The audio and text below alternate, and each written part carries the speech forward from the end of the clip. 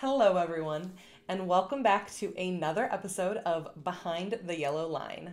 I'm your host, LJ, and today we are going to be talking about the tragic tale of a girl that lived very close by to me.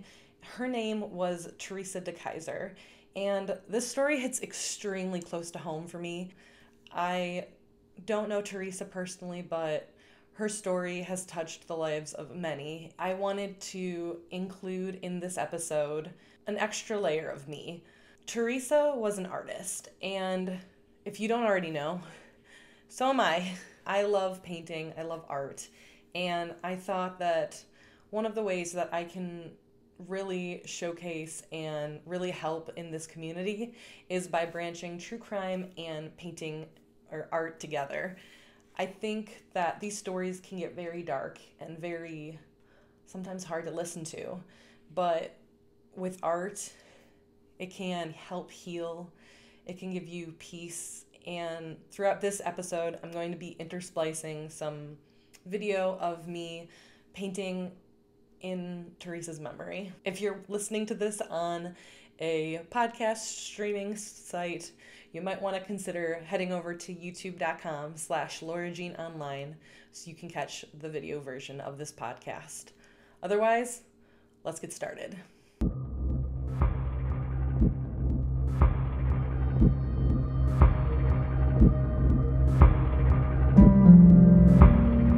Theresa DeKeyzer was 22 years old at the time of her murder. Theresa resided in East Point, Michigan, before her and her family moved to St. Clair Shores. There, she was one of 8 children. There were 8 other children in her family. It was her mom, her dad, and she was the 5th of 8. So Theresa, she was kind of like into the party scene a little bit. She wasn't a hardcore addict by any means. She never asked for money or anything like that. She was kind of influenced by her boyfriend. Her boyfriend's name was Scott Wobe, and Scott was heavily into the party scene, and he had previous run-ins with the law with drug-related incidents, so he might not have been the best influence. He was also quite older than her. However, she was wonderful. I know a lot of people that knew her personally. She was artistic. She wrote poetry. She painted. She created her own jewelry. And she, was loved by many.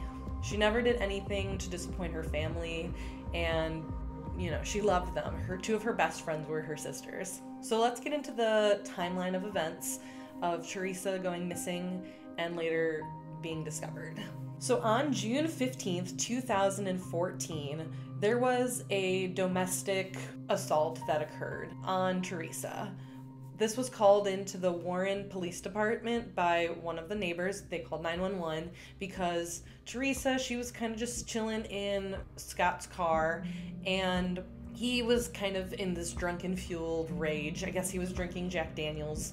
And he was trying to get her to come out of the car, and she didn't want to, so he started pulling at her shirt and, pulling her out of the car, and she, put up her fist to try to, stop him, and he punched her in the face. The neighbors came, running out of their houses to try to help Theresa, and he hijacked it out of there. He was hot out of hell. When the police came, they took her statement, they took some pictures of her while she was there, and she had a slash or a red mark on her neck, probably from the shirt rubbing against it, and she had a cut under her right eye.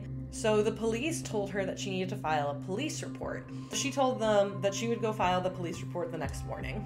The cops left the scene, and Theresa, about 6 hours later, decided she needed to go to the gas station and pick up a pack of cigarettes. So she went to the gas station, and per Scott, later, his account of events, he says that he picked up Theresa from that gas station, and they had a conversation, they talked about what had happened, and they had later made up. And according to police records, they were able to find that she had made a phone call at 10:23 p.m. That was the last phone call on her call record from that night.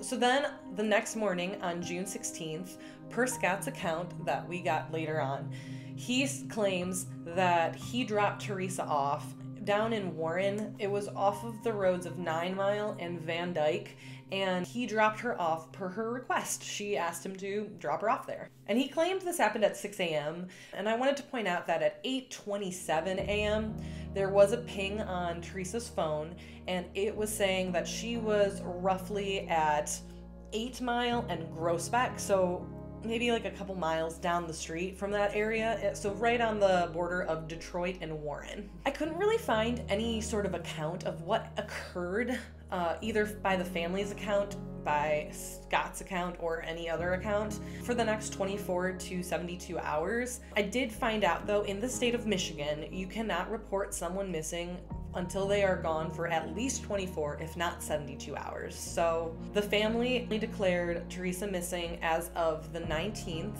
of June at around 8:30 p.m., and they reported it to the Warren Police Department.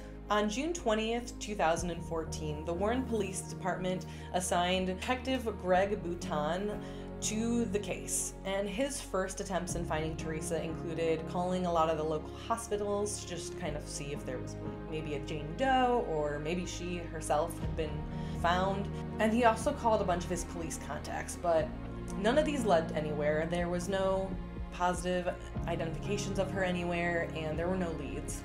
So after all of this was deemed unsuccessful, he decided that the best bet would be to publicly announce that Theresa was missing, which is what he did the next day. His choice in doing this was simply to generate leads. He had kind of not a lot to go off of. He had the DeKeyzer family start, a search party. They started hanging up missing signs and posters throughout the Warren and Detroit area. They also started checking in on places that she would visit frequently. Now, before we get into further timeline, I just wanted to go over a few negative tips that they got. They got a few tips that didn't really lead anywhere, but these were parts of the investigation overall. So the first one was on June 21st, and there was a tip that said that Theresa had checked into a hotel that was located in Roseville, Michigan, called the Relax Inn. When the Warren police went to check that place out, they spoke to a maintenance man, and he had provided like an account of seeing her, but once they kind of investigated the scene, they got no conclusive evidence from that, so they had to move on. Then on June 23rd, there was a tip that Theresa may have visited a medical marijuana facility. As she was a medical marijuana user, she had a prescription for her depression and anxiety, and so there had been a tip from 2 of the employees there saying that they had seen her on June 18th. Unfortunately, this also didn't lead to any positive results or any sort of finding. Additionally, on July 3rd, the police had received a tip that maybe somebody had seen her right where I had said, right around McNichols, 8 Mile, Woodward, Van Dyke area. And so the police decided to span out and all kind of spread across the area of Detroit and try to find Theresa. And again, this provided them with no conclusive results and no evidence. The police received numerous tips, and all of these kind of led nowhere. There was at least a dozen sightings that people had seen Theresa, but they all turned out to be people that just had a striking resemblance to her. So going back a little bit, on June 23rd, 2014, Scott was first interviewed by the police officers of Warren. They decided they wanted to find out where he was on June 15th and June 16th. So this is when he provided his detailed account of those nights. And this is also when he alleged that he had dropped off Theresa in Warren. The DeKeyzer family started to fear for the worst because there was a concert that Theresa wouldn't have missed for the world. It was called the Electric Forest Music Festival, which happens in Detroit, Michigan, and that was to occur on June 26th. She had pre-bought tickets to this. She was looking forward to this. This was going to be her 3rd or 4th year going, and her mom had her ticket, and she never came back for it, and she didn't attend. But her boyfriend, Scott, did attend, and apparently he was in high spirits and enjoying himself the entire time. On July 2nd, 2014, the Warren Police Department decided to come back and question Scott Wobe a second time because his, account of events were starting to seem not the most reliable, as there was no evidence of her showing up there. So they came to him for more questions, and they ended up actually picking him up for an unrelated reason, because he had broken his probation. By getting in that assault with his girlfriend Theresa, he had broke his probation, as he was not supposed to get in any sort of violence or any sort of issues with the law. When they came to question him, they also had a search warrant for his house, and they had found drugs on his property. They found like a bunch of stuff at his house, basically. So he was taken into custody. Additionally, while they were searching the premises, one of the officers allegedly had written that they had seen what appeared to be drag marks, and this would suggest that there was somebody on the premises. Like, these drag marks were found like in the woodsy area right around his house, and it would suggest that somebody may have been incapacitated and moved. Unfortunately for police, that wasn't enough to arrest him for the Theresa charge, but as I said, there was enough illegal drugs in his possession that was able to be used to take him off to jail.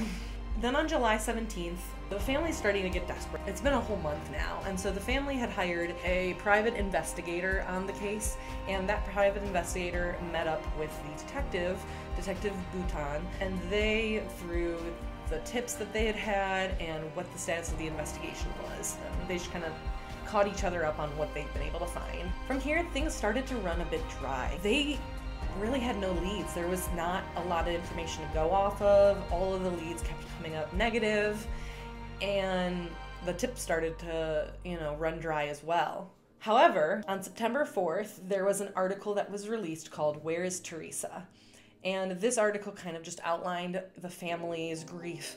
That led to 2 tips about the cops needing to check out this storage facility in Plymouth. So on September 18th, the Westland, Warren, Plymouth, and state cops all got together to investigate this 8x6 ATV type trailer. This trailer was located in Travel Trailer Storage in Plymouth, Michigan. Inside the trailer, they found a 55-gallon drum.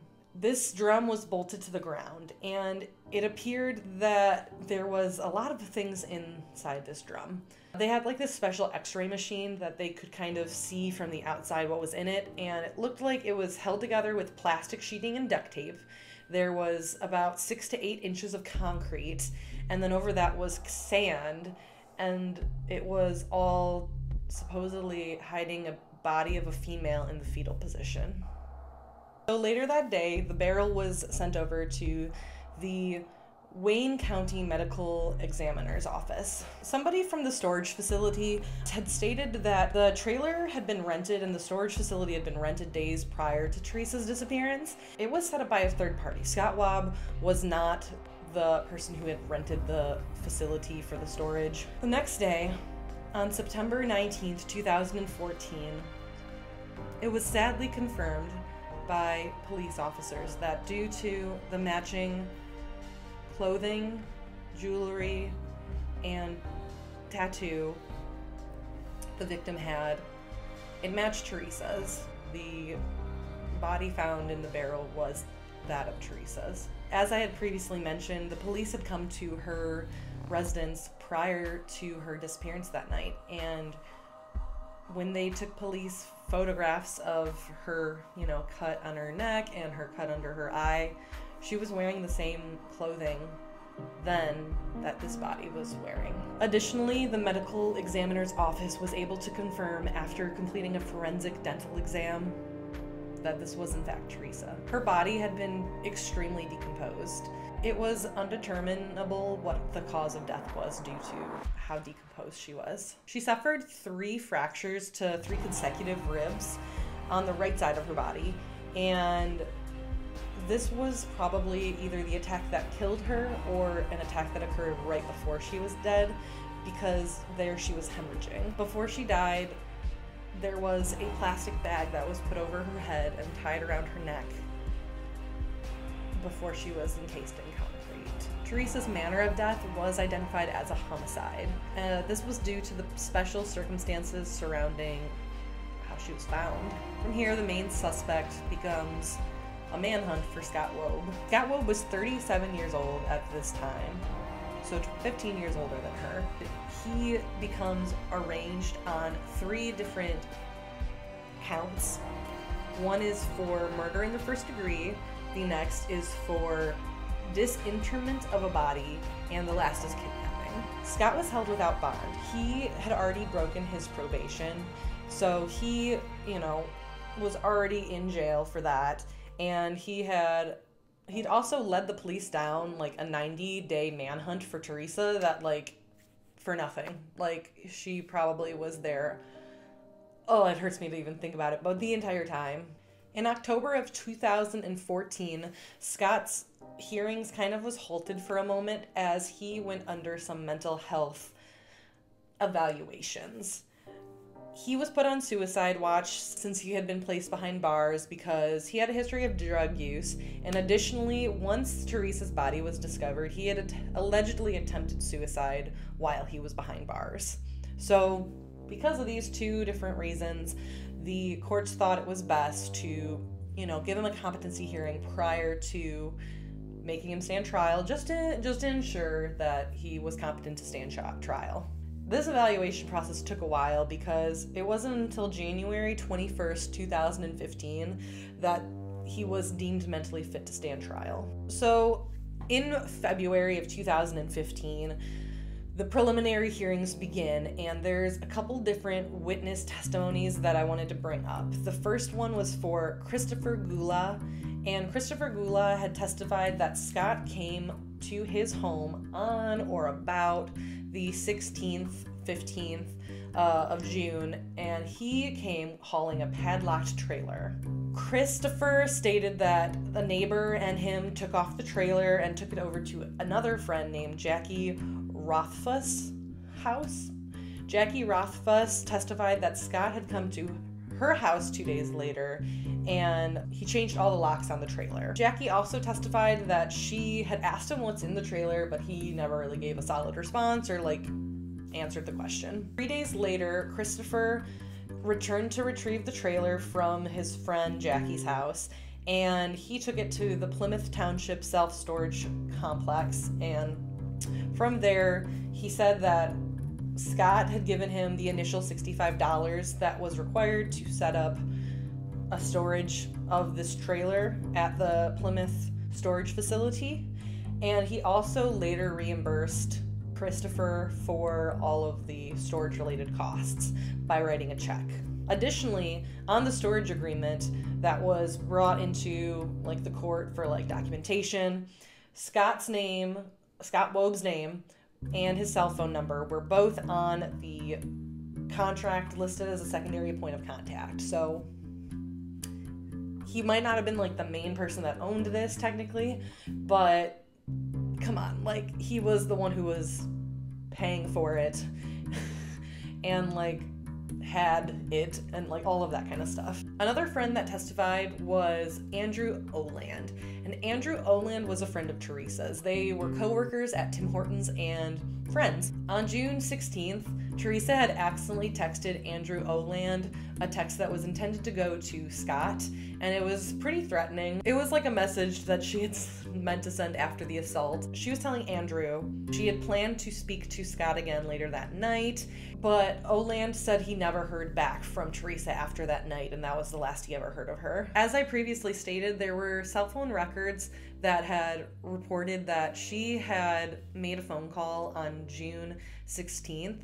However, there is no proof that this phone call was actually made by Theresa, as Theresa's phone was never recovered. Police, however, did examine text messages between Scott and Theresa, and it appeared that Theresa had been considering taking some money from Scott in exchange for not going to the cops and not filing a police report on what had happened. Allegedly, he was going to be giving her about $1,000, and this was to go get some supplies for the soon-to-be concert coming up that they were going to together, as well as maybe to pay some bills.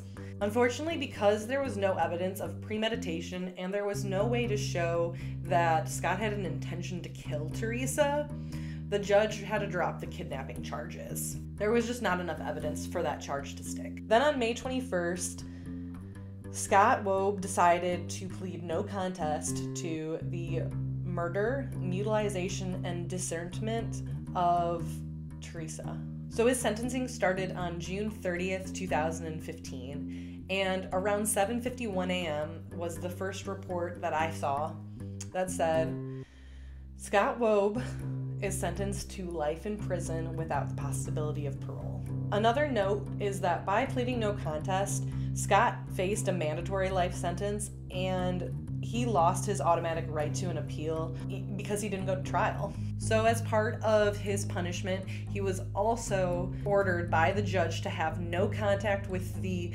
DeKeyzer family, as well as he had to pay $9,450 to Theresa DeKeyzer's mom for the cost of Theresa's funeral, for a grave, and for the private detective that they had hired. That $9,000 is simply not even close to enough. That's just like a drop in the bucket compared to the pain, the anguish, and the horrendous murder of their daughter, of their sister, of their friend. I can't imagine the pain or agony that this family and these friends must be feeling from just how tragic this event turned out to be. One of Theresa's siblings said in a statement that she had mixed feelings regarding Scott deciding to plead no contest. Leah stated that a part of me is relieved to have not had to sit there and go through all the details of the trial and to not have my mom have to hear what he did to his daughter. But another part of me is pissed because yet again, his cowardice has gotten him exactly what he wants. He doesn't have to sit there and listen to everything that he did. Though I never knew Theresa, her impact with me is strong. I heard about this case when it was happening. I heard the updates throughout, and a part of her has never left my side. I truly feel connected to this story, though I never knew her, through her friends and through her memory. I haven't done it yet, but I'm going to be doing that piece of art. I feel like I can almost, feel it through them, feel the brush through them, and hopefully that helps somebody somewhere. She may be gone, but she'll never be forgotten. Please enjoy my art that I made for this video. I hope you like it. Please let me know if you did.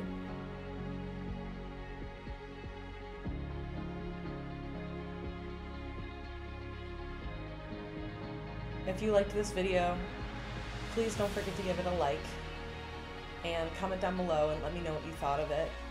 As always, if you haven't already, please don't forget to hit subscribe so you'll never miss another true crime episode. And with all of that, I will see you guys the next time we go behind the yellow line. Goodbye.